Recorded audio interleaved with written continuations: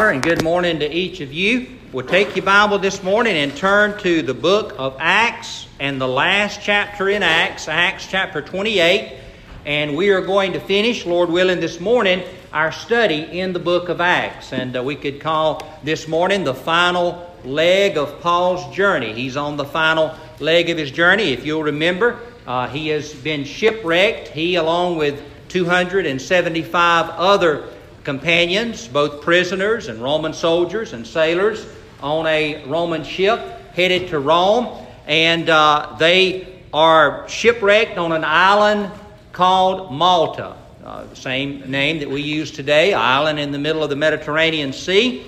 And so we're going to, first of all, this morning, we're going to see two things. We're going to see some lessons that you and I can learn from the brief stay that Paul spent on that little island of Malta. And then he's going to arrive in Rome, and we're going to look at the last sermon in the book of Acts that the Apostle Paul preaches, and that is a sermon where he preaches to his Jewish brethren in Rome about his faith in Christ. So look there, if you will, in chapter 28. If you look there at the last part of chapter 27, you see that they had landed there or had shipwrecked on some islands off the coast of Malta, and it says some on boards and some on parts of the ship, and so it was, they all escaped safely to land. And when they had escaped, they then found out that the island was called Malta. And the natives showed us unusual kindness, for they kindled a fire and made us all welcome because of the rain that was falling and because of the cold. But when Paul had gathered a bundle of sticks and laid them on the fire, a viper came out because of the heat and fastened on his hand. So when the natives saw the creature hanging from his hand, they said to one another, "No doubt this man is a murderer, whom, though he has escaped the sea, yet justice does not allow to live." But he shook off the creature into the fire and suffered no harm. However, they were expecting that he would swell up or suddenly fall down dead. But after they had looked for a long time and saw no harm come to him, they changed their minds and said that he was a god. So a couple of things there in that passage. When they first arrived on the island of Malta, it was, remember, a storm was brewing. It was cold.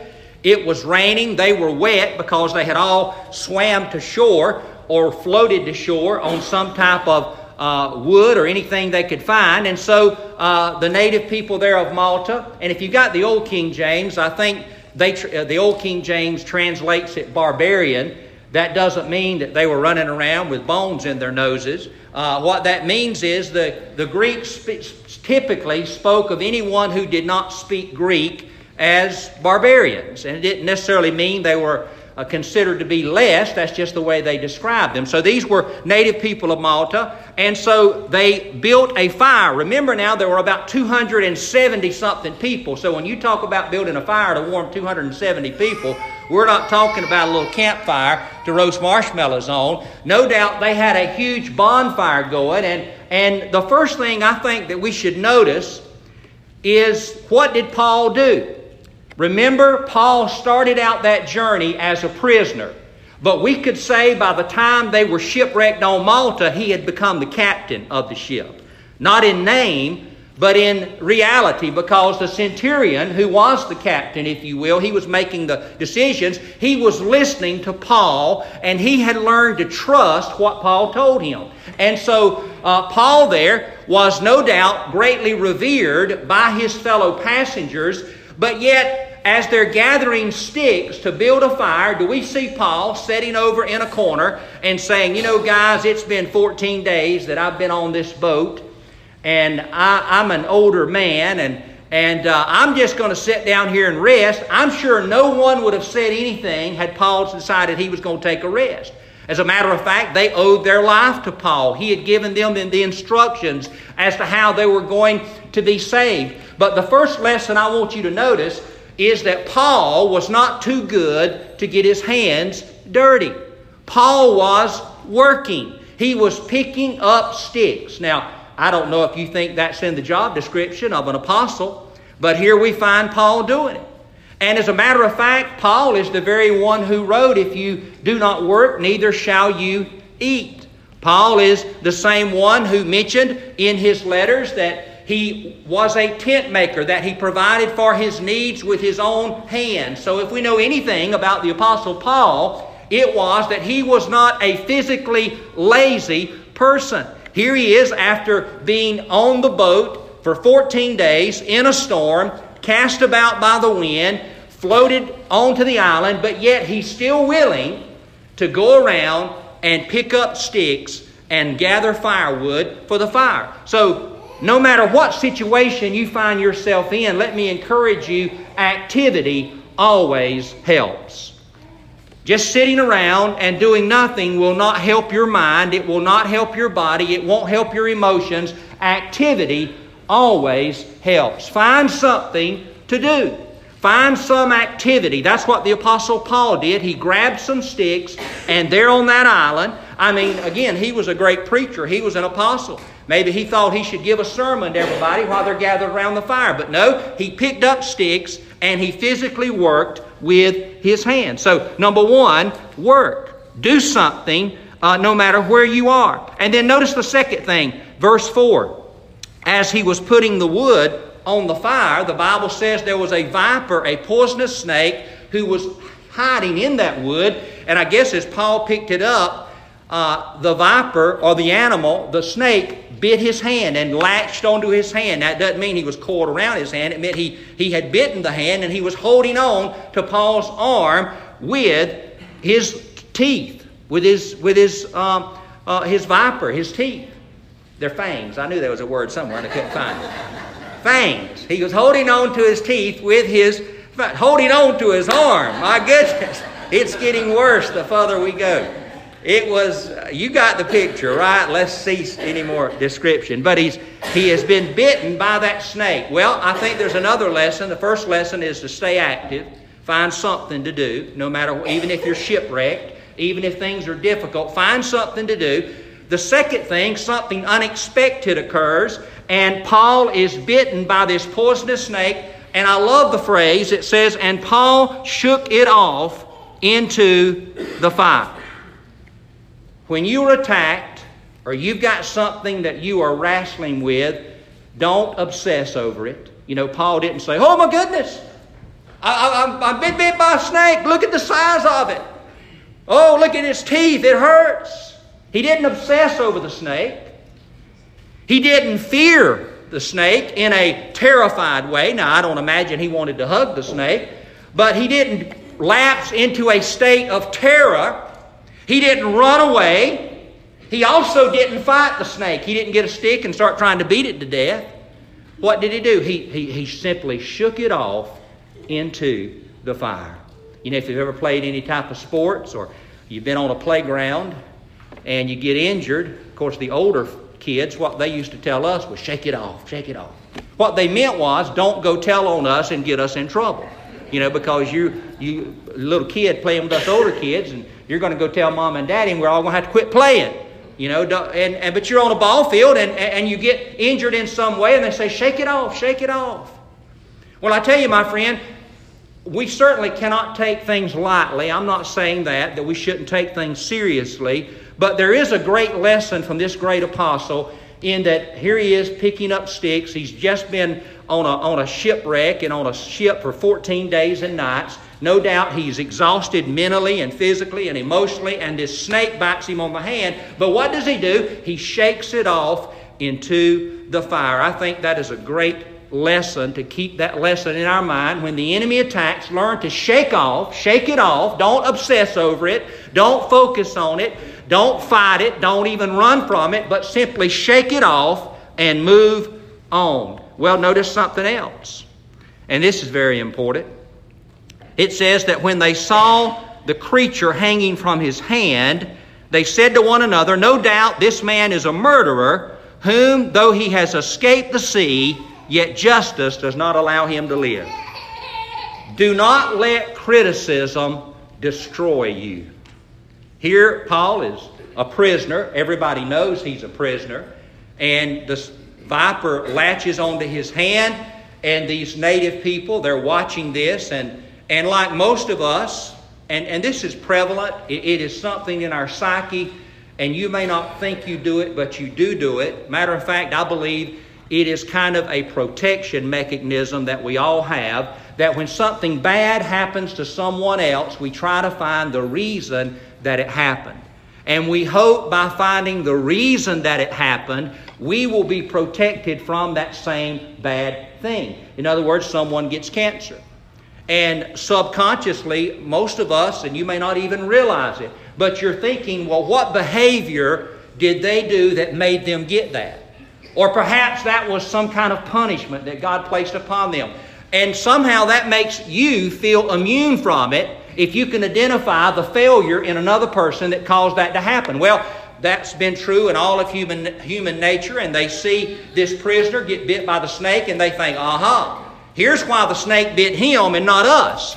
Because he no doubt is a murderer. He is a wicked man, and although he escaped the sea, yet justice has caught up with him, and he is going to die. So he was criticized. Now, I don't see Paul getting all upset. He saw people whispering about him. He didn't run over there and say, "What are you saying about me? Are you talking about me? I'm not a murderer. I'm not a bad person." Paul was not destroyed by people's criticism. We don't see that he made any comment. He didn't respond to any. Now, Luke is the author of Acts. So Luke knew what they were saying. So we have to assume that Paul also was aware of the rumor that was going around when he shook that viper off into the fire that, this is a very wicked prisoner. And he is going to die. Justice has caught up with him, and he's going to die. Don't let the criticism of other people destroy you. We are all susceptible to criticism. We don't like to be criticized. But don't let what other people say about you destroy you. But not only that, look what happened next. Nothing happened to Paul. God supernaturally protected Paul, and he didn't swell up. He didn't fall down dead, so they kept waiting around. I mean, why do people go to a circus and watch people walk on tightrope wires? Waiting for someone to fall. I'm sorry. You know, when you get people get in a fight, what does everybody do? I don't know. We did this when I was in school. And, maybe y'all don't get in fights in school, but back when they would have a fight when I was in school, what did everybody do? Go break the fight up. No. We all went and watched it. Fight!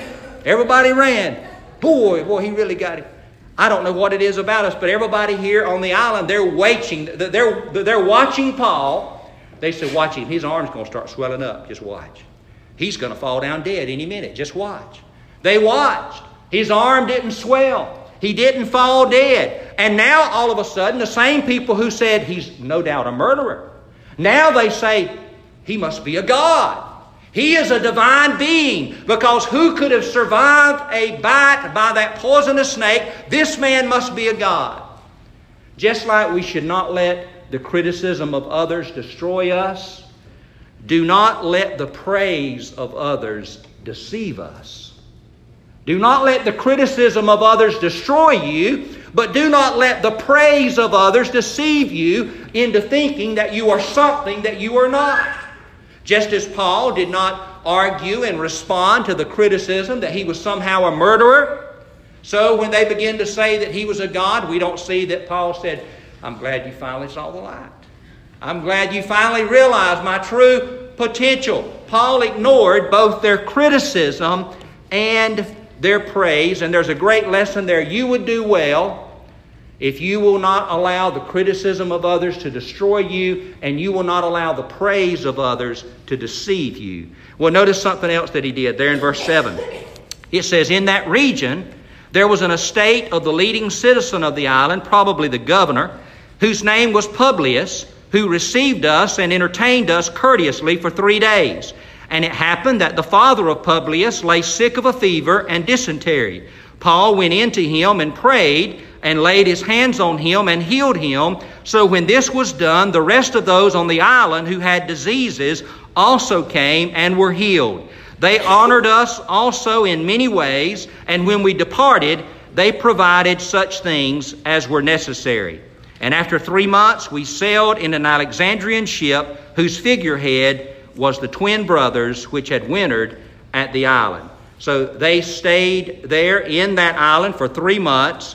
But while they were there, Paul did something. And that's the fifth lesson that we learned from his ministry in Malta. Number one is to work and be active. Number two is to shake it off when you're attacked by the enemy. Don't obsess over it. Don't fight it. Don't run from it. Don't let criticism destroy you. Don't let praise deceive you. And lastly, meet the needs around you. Give what you have to those in need. And I'm not necessarily talking about money. Paul didn't have any money to give anybody here. But I'm reminded of Peter and John when they were going up to the temple to pray. And remember the crippled man at the temple, he asked for alms. He asked for a donation. And remember, Peter said, "Silver and gold have I none, but such as I have give I thee. In the name of Jesus of Nazareth, rise up and walk." And that is what Paul did. He went into this governor's home. They received him, and he learned that his father-in-law was sick of a fever. So he went in and he prayed. And he prayed that God would touch this man, and God did. And God healed this man. And not only that, but it said others came from the island, and Paul ministered such as he had the ability to do. He ministered the gifts of an apostle. He ministered that healing to those people. Now, it's interesting that the Bible does not say that Paul preached to them. But the Bible says he was there for 3 months. And I just find it hard to believe that in the midst of praying and healing, that Paul was not also preaching and sharing the gospel. Although Luke does not give us a sermon that Paul preached. But what Paul did do, remember, Paul was the one who could rightly claim he was in great need. He'd just been rescued out of the ocean. But we find him working. We find him shaking off that serpent into the fire and not being disheartened by it. We find him not being affected by what others say about him, either bad or good. And we find him reaching out, not asking to be ministered to, but just as Jesus said that the Son of Man came not to be ministered unto, but to minister to others. So Paul is looking for the needs of others, and he's ministering to people he does not even know. People who are not even Christians, who don't even know the Lord. He is ministering to them and sharing the love of God with them. So, that is Paul's ministry in the little island of Malta. As a matter of fact, if you ever travel to that part of the world, you ever travel to the island of Malta, there's a bay called the Bay of St. Paul. And it's kind of like a little beach area. There's some islands off the coast, and scholars believe it was those islands that Paul's boat was shipwrecked upon, and that the men floated to that bay that's now called the Bay of St. Paul. But if you ever go there, it would be an interesting place to visit. But now Paul, they move on to Rome, and we find his ministry there in Rome. Look there in verse number 17. They arrive at Rome. And actually, let's go back up to verse 15. They arrive there at the port outside of Rome, and they begin their travel to Rome by land. It says, "From there, when the brethren heard about us, they came to meet us as far as the Appia Forum and the Three Inns." That's 30 to 40 miles from Rome. "And when Paul saw them, he thanked God and took courage." Now, Paul was a great apostle, but Paul was a human being. And Paul had the same emotions that we have.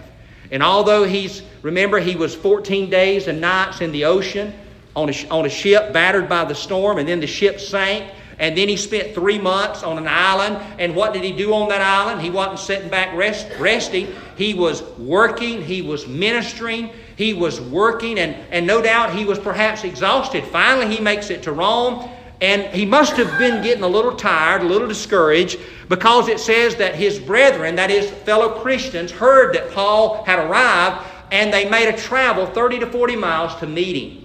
And the Bible says that when he saw them, he thanked God and took courage. Don't ever think that you are too unimportant to encourage somebody else. We don't know the names of these Roman Christians. We don't know who they were. They were just ordinary brethren. But the fact that they were willing to go 30 to 40 miles outside of Rome and meet Paul and hug him and tell him they loved him, the Bible says that Paul was encouraged. He took courage. That encouraged the Apostle Paul. And sometimes all you and I need to do is simply speak a word.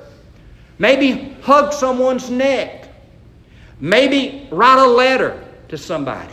I saw an interesting article or kind of a little news clip of this little girl who had a nursing home ministry. Some of you may have seen that clip online. And she went around a nursing home and asked the people in the nursing home, if you could have anything you wanted, what would you want? And she thought that they would say, well, a new house or a car. And, you know, people would say, I'd like to have some Vienna sausages. I wish I had some oranges. You know, I wish I had some, little things. And she said, boy, this is great. And so she started making a list, and each week when she would go by the nursing home, she'd go by the grocery store and she'd have a big box of Vienna sausages. She said, I think that was the number one thing that people wanted, Vienna sausages. You know, and she said she would go, and it was, the newscaster was interviewing her. It was kind of a public interest story. It was not on a Christian publication, just a secular news story. But this young girl, it showed her giving a little, some sausages, some fruit to some lady in the nursing home. You know, and the lady was hugging her neck and was crying. And the point was, she's not crying because she's got an orange. She's not crying because somebody bought her a can of Vienna sausages. She's crying because somebody encouraged her. The fact the girl cared enough to ask and cared enough to bring it and remember and come back. And so you have the power, you have the power to give encouragement to somebody. And just pray that God would show you who that person is. These people, we don't know their names. We know Paul's name. He's a famous apostle, but he was encouraged by nameless people. Just everyday people who went out, hugged his neck, told him they loved him. And the Bible says he thanked God and took courage. And notice there in verse 16, it says, and when we came to Rome, the centurion delivered the prisoners to the captain of the guard, but Paul was permitted to dwell by himself with the soldier who guarded him. Now, there are two imprisonments of Paul in Rome. The one in the book of Acts is Paul's first imprisonment. And that will last about 2 years, the book of Acts tells us. And that was basically house arrest. Paul was not under constant guard. There was a guard with him, but he had certain freedom. He could have visitors who could come see him. He was not mistreated. He wasn't down in a dungeon. He wasn't being beaten. He was treated respectfully. And we're going to talk about this as we close up the book of Acts. But most Bible scholars believe it's certain that after 2 years, after the book of Acts ends, that Paul is released from this first imprisonment. Then he will be arrested again, and that is his second imprisonment, and that's when he writes that letter to Timothy, 2 Timothy, and that is at the end of that brief imprisonment that Paul is beheaded and executed by the Romans. But now, this first imprisonment, Paul has freedom. Paul can have guests. And the first thing that Paul does there in verse number 17 is Paul reaches out to the Jews in Rome. Remember, it's the Jews in Jerusalem who have caused Paul to be arrested. And Paul has a heart. Paul is a Jew. He loves his countrymen according to the flesh. And he desires that they come to faith in Christ. And so the first thing he does when he gets to Rome is, the Bible says, he calls some of the leaders of the Jews together. And there in verse 17, he introduces himself. He says, men and brethren, though I have done nothing against our people or the customs of our fathers, yet I was delivered as a prisoner from Jerusalem into the hands of the Romans, who, when they had examined me, wanted to let me go, because there was no cause for putting me to death. But when the Jews spoke against it, I was compelled to appeal to Caesar, not that I had anything of which to accuse my nation. For this reason, therefore, I have called for you to see you and speak with you, because for the hope of Israel I am bound with this chain. And we talked about that phrase, the hope of Israel. You know, what is Paul talking about? He's talking about the Messiah.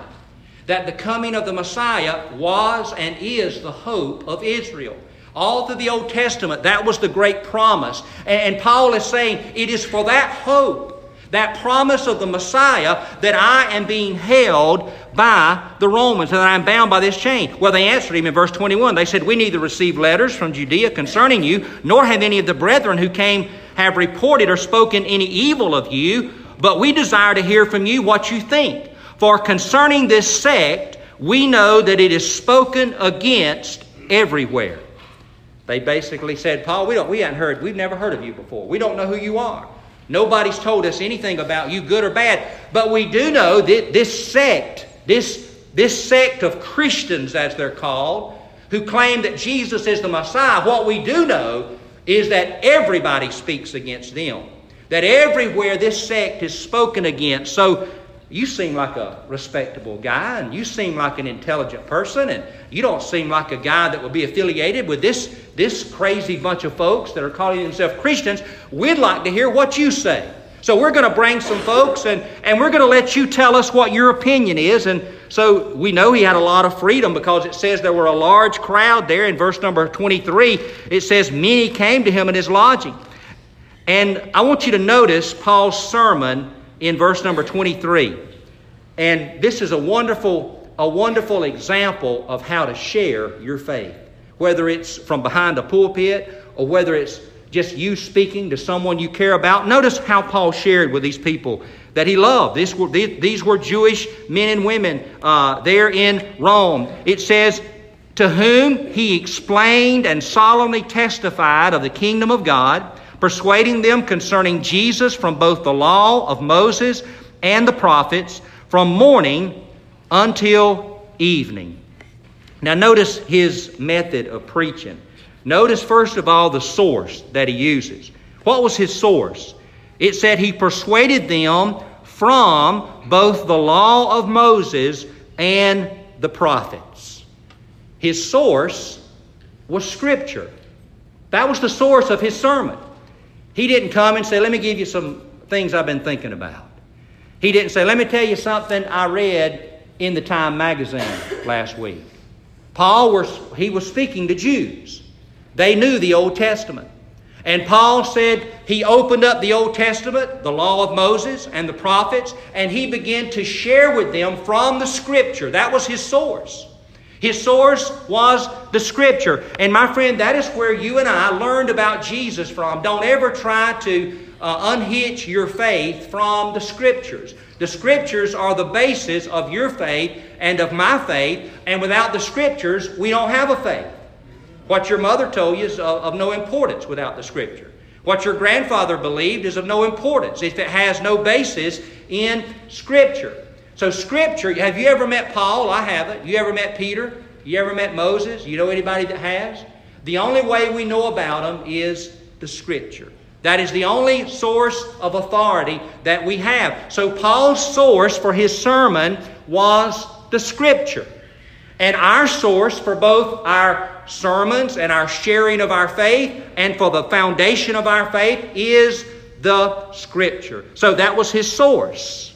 But now notice also the subject that he preached about. What did he talk about? He said he testified of the kingdom of God and concerning Jesus. You know, the book of Acts begins with the phrase, the kingdom of God. Luke, in verse 3, it says, to whom he also presented himself alive after his suffering by many infallible proofs, being seen of them during 40 days, and speaking of the things pertaining to the kingdom of God. What is the kingdom of God?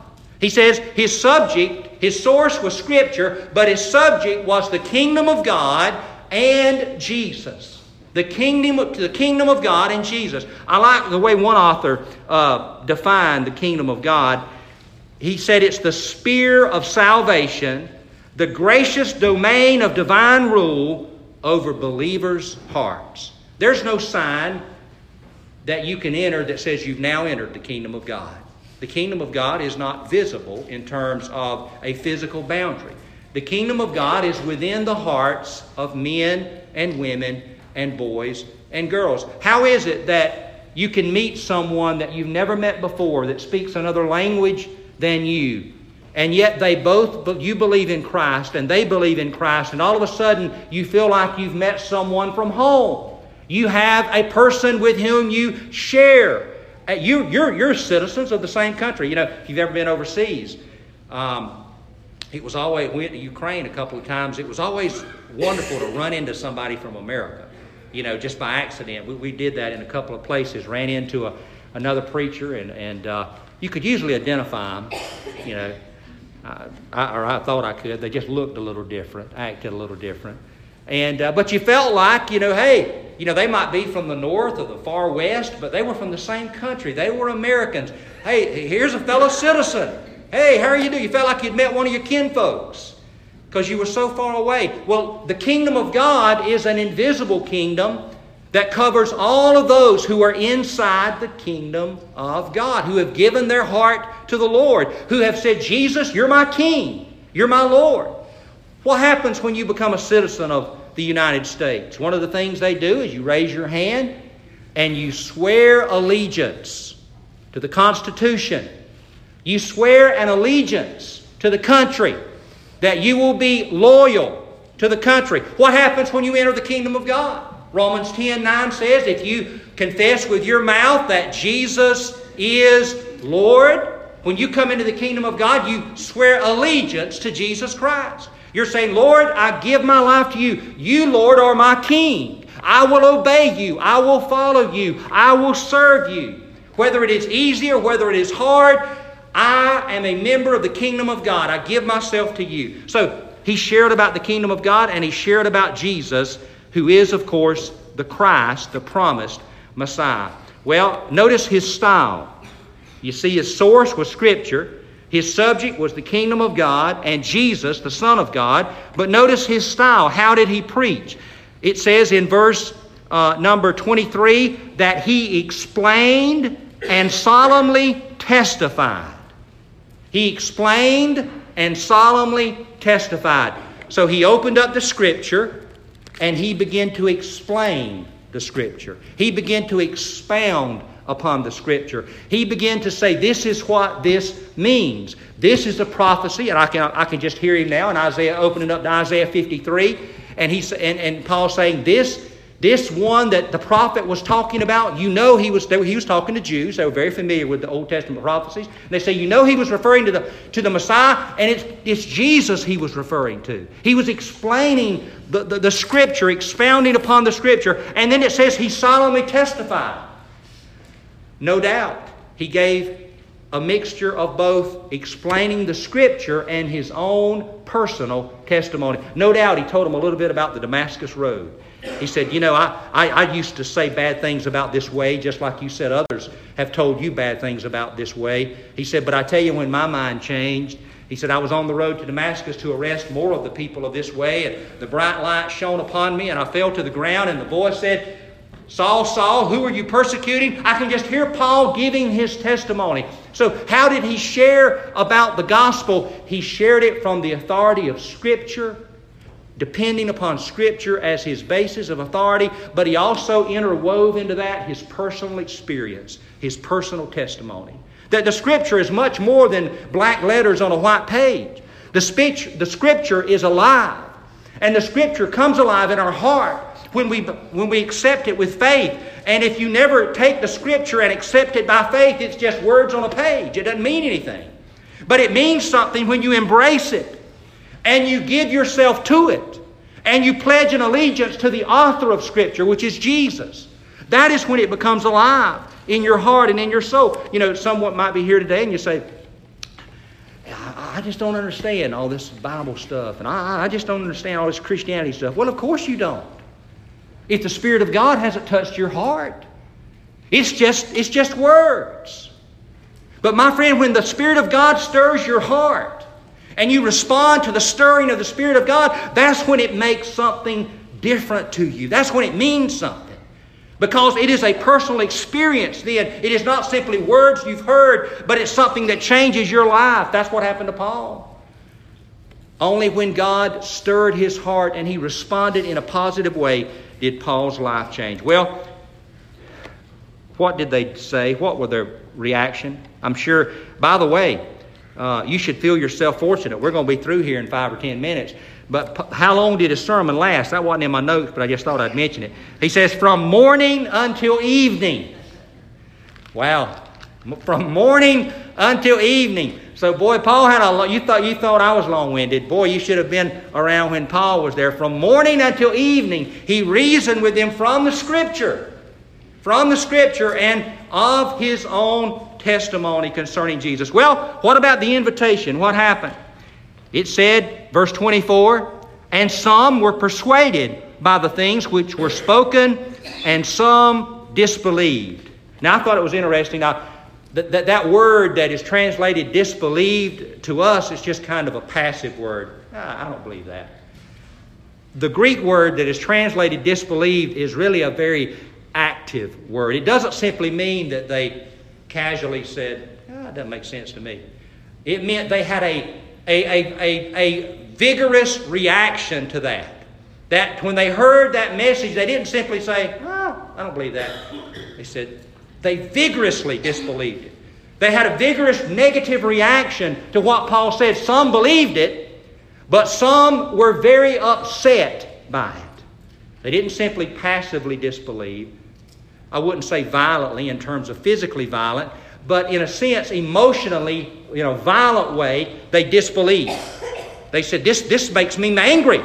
What you just said, Paul, makes me mad. This is absolute lunacy. I reject it wholeheartedly. And Christianity, true Christianity, Bible Christianity, the name of Jesus still has that effect today. It's not easily simply dismissed. Often people either graciously and thankfully embrace it, or they violently reject it. Well, what did Paul say after that? His final word says, so when they did not agree among themselves, they departed after Paul had spoken one word. And this is what Paul said. He quotes from Isaiah chapter 6, verses 9 and 10. He said, the Holy Spirit spoke rightly through Isaiah the prophet to our fathers, saying, and now he begins to quote from Isaiah chapter 6, verse 9. Go to this people and say, hearing you will hear and shall not understand, and seeing you will see and not perceive. For the hearts of this people have grown dull. Their ears are hard of hearing, and their eyes they have closed, lest they should see with their eyes and hear with their ears, lest they should understand with their hearts and turn so that I should heal them. Now Paul stops quoting from Isaiah and he begins speaking. Verse 28, therefore, let it be known to you that the salvation of God has been sent to the Gentiles, and they will hear it. And when he had said these words, the Jews departed and had a great dispute among themselves. Then Paul dwelt 2 whole years in his own rented house and received all who came to him, preaching the kingdom of God and teaching the things which concern the Lord Jesus Christ with all confidence, no one forbidding him. He's preaching that same message. The kingdom of God and the things concerning the Lord Jesus Christ. Well, what happened next? It seems like Luke just drops the pen and paper and leaves us hanging, right? What happened? Well, we can piece together what happened from the writings of the early church fathers and from the rest of Scripture. Nero is emperor. Paul got to Rome about AD 61, and the Bible says he was in Rome for 2 whole years, that nobody forbade him. He could have visitors. He preached. It was kind of a house arrest type situation. And we believe in about AD 63 that Paul had a hearing before Nero. Remember, while he was there in that first imprisonment, he wrote Ephesians, he wrote Philippians, he wrote Colossians, he wrote Philemon during those 2 years that he was there under house arrest. And if you read those 4 letters, they're very positive letters. You can see Paul is hopeful. He believes he's going to be released. He's certain things are going to go well. And he does. We believe that he had a hearing before Nero, and Nero acquitted him and said, okay, you're free to go. We know from the writings of the early church fathers that Paul then went on what's called a 4th missionary journey. There's 3 missionary journeys mentioned in Scripture, but here's a 4th one that he went on after his first imprisonment and went perhaps as far as Spain. And he went about preaching. Well, something happened in, I believe it was July AD 64. Well, I could make a bonus question out of this. Nobody would get it. Something happened in ancient Rome while Nero was emperor. We know the year. We know the date. We know the month. July AD 64, the great fire of Rome broke out and burnt most of Rome to the ground. Well, everybody began to think Nero had said it because he had plans. He wanted to demolish a lot of Rome and build some new buildings. So he began to look for a scapegoat. And the Christians were fond of talking about the judgment of fire that was coming. The fires of hell and the judgment for the ungodly.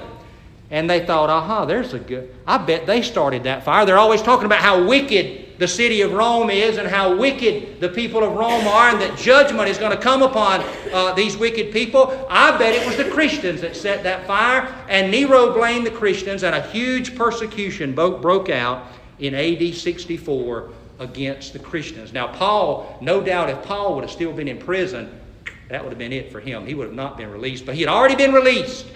But sometime after that, Paul was arrested again. We don't know why. We don't know where, but we do know the letters that he wrote. In between the time that he was released and the time he was rearrested, he wrote 1 Timothy and Titus, called the pastoral epistles, because Timothy and Titus were pastors and preachers. But then he's rearrested, and he's put in a dungeon, not in a house arrest anymore, but he's put in a deep dungeon, and he's chained.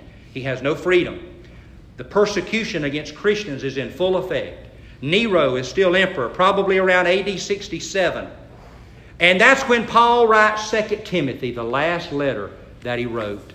And maybe it would be a good way to close this book of Acts. All that the Apostle Paul has gone through, we've read a lot of it. From his conversion, to his travels, to his arrest, to his appearance before Agrippa and Festus, and now he's in Rome, his ministry to the people in Malta. But now, it's about 5 or 6 years later, probably about AD 67, he's been arrested, he's in chains, he's in the bottom of a dungeon. Many people have abandoned Paul. People that are listed in Scripture as his good friends. Paul mentions them in 2 Timothy. Demas has forsaken me, having loved this present world. And so many people, he says, only Mark is with me. Because now, it's got very serious. If you say you're a Christian, they're going to kill you. And some people have abandoned Paul. He can't find hardly anyone to stand by him. And he writes some say a sad letter to 2 Timothy, but in that sadness you see glimpses of victory. And he writes this to Timothy as he gets ready to close out the letter. And keep in mind that probably just weeks, certainly no more than months after Paul penned these words, he would be let out of the Mamertine prison there in Rome. His head would be put on a block. And because he was a Roman citizen, this was a favor to him. He could not be crucified as common criminals because he was a Roman citizen. He had to be beheaded. And his head would be put on a block, and a Roman soldier would take a sword and chop his head off. And Paul knew that was coming. And you see it in these words. 2 Timothy chapter 4, Paul says this. And I can just see Paul because he loves Timothy. And Paul, he wants to preach, but he knows his time for preaching is over.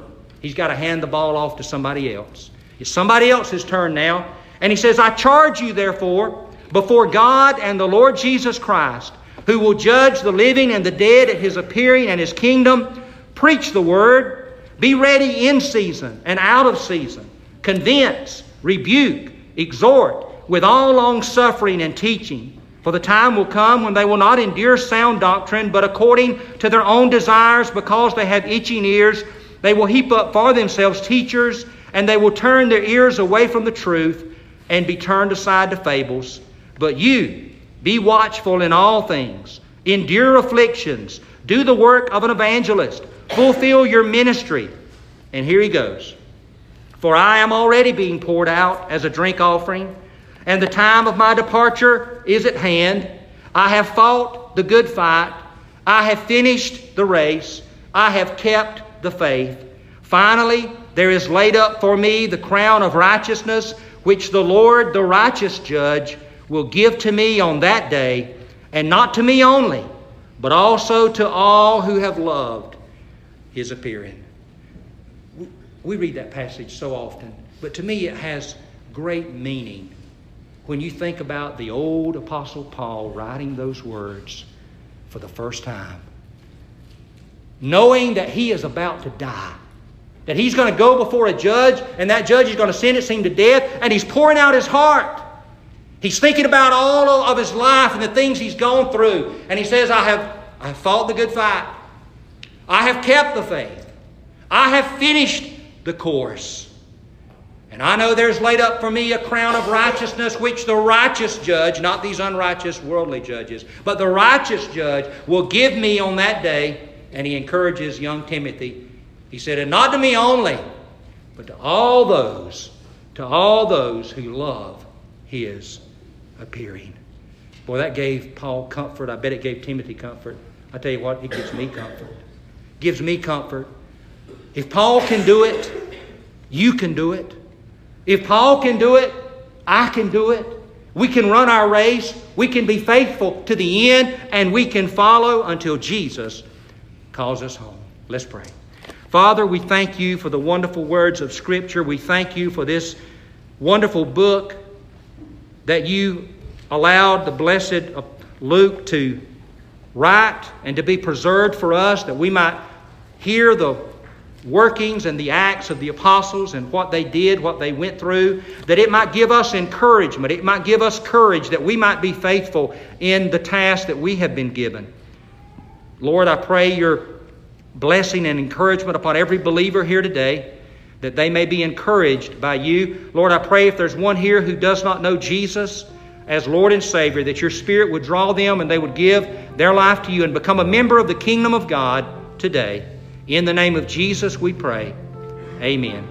As we stand and sing a hymn of invitation, you know, when Paul preached to the Jews, some believed and some did not. Maybe God is speaking to your heart. Maybe you've never surrendered your life to Jesus. I'll be glad to pray with you this morning. Or maybe you want to just come pray at the altar. You just obey the Lord as we sing. Page 330.